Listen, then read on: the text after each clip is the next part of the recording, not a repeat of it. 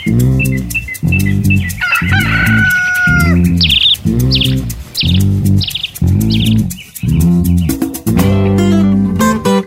to our daily podcast, The News Around Uganda. I am Lydia Lekonyero. It's the 28th of April 2021.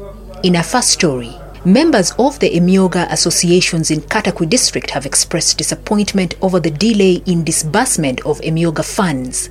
Was the program just a campaign gimmick? SACCOs are wondering and running impatient.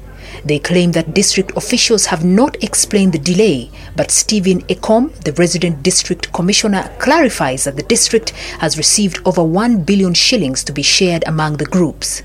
He says the district is currently training SACCO leaders on how to use the funds, urging members to increase the money available for lending. I want to bring the attention of my people of Katakwi that we have received all the certificates of SACCOs, and we have also trained the SACCO leadership. As Katakwi district, we launched the other week on Friday, we launched the disbursement of funds to one of the groups in Usu called the Usu Produce Dealers SACCO. They received 21,120,000. And the associations that form that SACCO have also got money. Today, we're again going to witness a very important event where other groups have also fulfilled the requirements of accessing the city capital. What I want to bring to the attention of the people of Katakwi, that we should stop issues of lament. This is the time we should work to bring income to our households. And as a district, we are still receiving group, and as office of the RDC, I'm also the RDC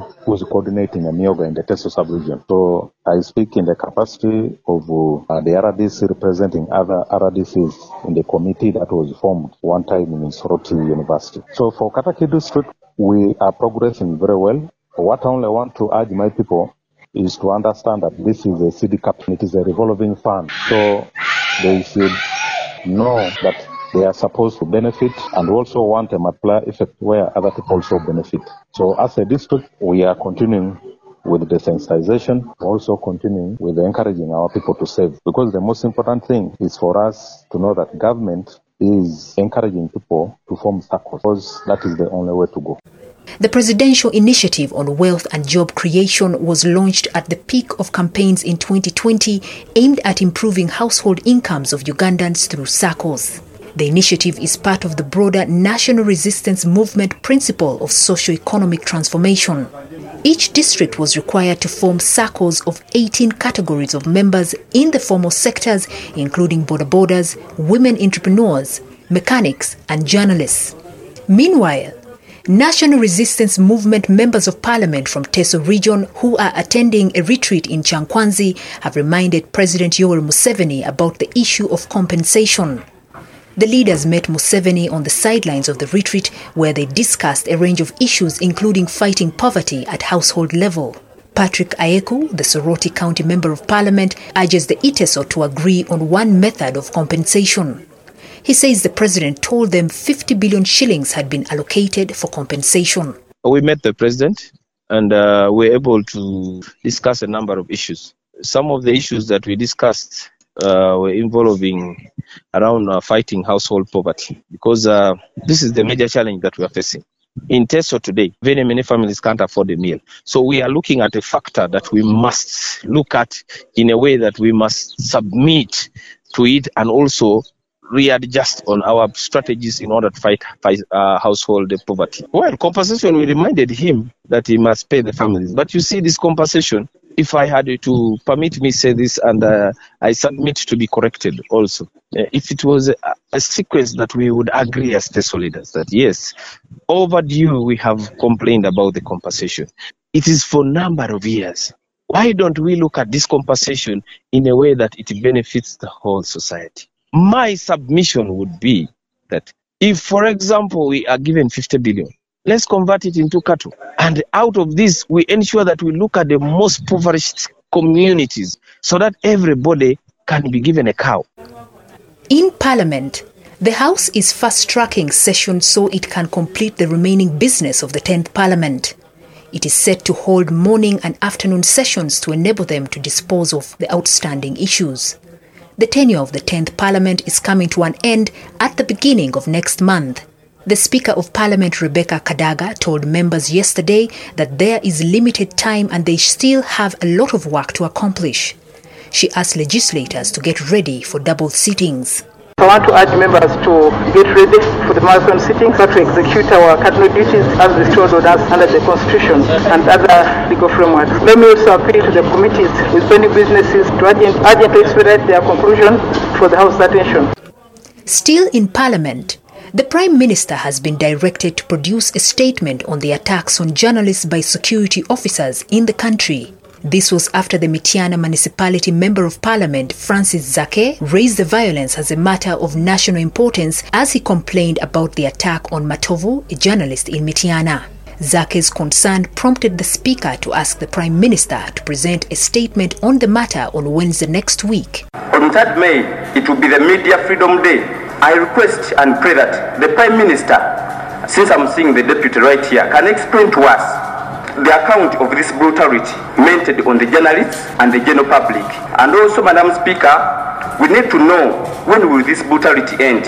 And we can also know how many of them who have been punished for the same. Members, the Prime Minister is requested to come and address the House on the issue of the brutality to the journalists and the general public, and also whether anyone has been prosecuted. Continuing with matters of governance, the Kampala City Lord Mayor Erias Lukwago has threatened to blacklist all companies which have failed to fulfill their contractual obligations. Lukwago is specifically critical of the foreign companies which he says have taken a lot of government money but are not performing to expectations and standards. He was speaking at KCCA Suppliers Conference aimed at reviewing performance of both the authority and the contractors. You are an international company and you fail to secure a guarantee from Exim Bank and you are still holding big contracts. Doreen and the team with the procurement unit, there is too much work we need to do. But I want to tell you, it's not going to be business as usual. From the reports we are reviewing, for us we are going to generate a list. We are blacklisting you. You may think, those are just politicians, they will shout. You will find it tough because what we are doing is statutory. Meanwhile, Dorothy Kisaka, the Executive Director of KCCA, says they have introduced e-government procurement systems to improve efficiency and reduce the chances of corruption in awarding contracts. We want to use electronic government procurement so that we minimize bottlenecks, hurdles, corruption, all those things that delay or can interrupt the procurement system. That is one. Secondly, we want to emphasize green procurement, all those things that are environmentally friendly. We want to focus on that so that we preserve our green, we preserve our environment. Still in the news, the police have started assessing the actual cause of the fire that gutted a girls' dormitory at King's College, Budo. The Grace dormitory, occupied by senior 2 girls, caught fire during morning prep. The students were in their respective classrooms. The Deputy Director of the Fire Brigade and Emergency Services, Hassan Chihanda, says after putting out the fire, they have embarked on investigating its cause, which will be detailed in their report. Now we are going into the last phase of the firefighting, which is assessing what could have caused the fire. This now needs ample space and time. That is where we may have to tell the people to leave the scene after now so that they give us ample time. Otherwise, I already have enough manpower from different corners. We have people from the CID, we have people from forensic, we have people from the area police, we have people from the building review commission. So all of those brains combined together, I'm sure we are going to find out exactly what could have caused this fire. The Bishop of Namirembe Diocese, Wilberforce Chitio Lualida, visited the school moments after the incident and appealed to police to release the report soon. In health, the ministry is concerned about the increased number of teenage pregnancies that are linked to the high maternal mortality rates in the country. The Minister for Primary Health Care, Dr. Joyce Moriku, said 36% of maternal deaths occur among young mothers below 24 years, and teenage pregnancies contributed to 17% of all maternal deaths. 36% of maternal deaths during the review occurred among the young mothers less than 24 years who should have been in school. And from the review, teenage pregnancy contributed up to 17% of all maternal death. That's a huge, huge statistics. When we look at the causes of this death, nationally, there are 3 delays. It has been attributed as a model that leads to maternal injury and maternal death. But Dr. Muriku noted the progress that Uganda has made towards reducing mortality rates among mothers. However, according to the recent Uganda Health Demographic Survey of 2016,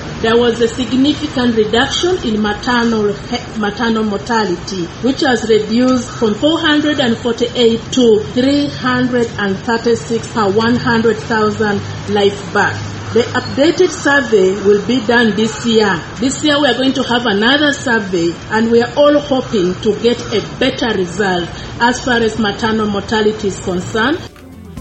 And with that story, we come to the end of the news around Uganda. I'm Lydia Lakonyero. Good day.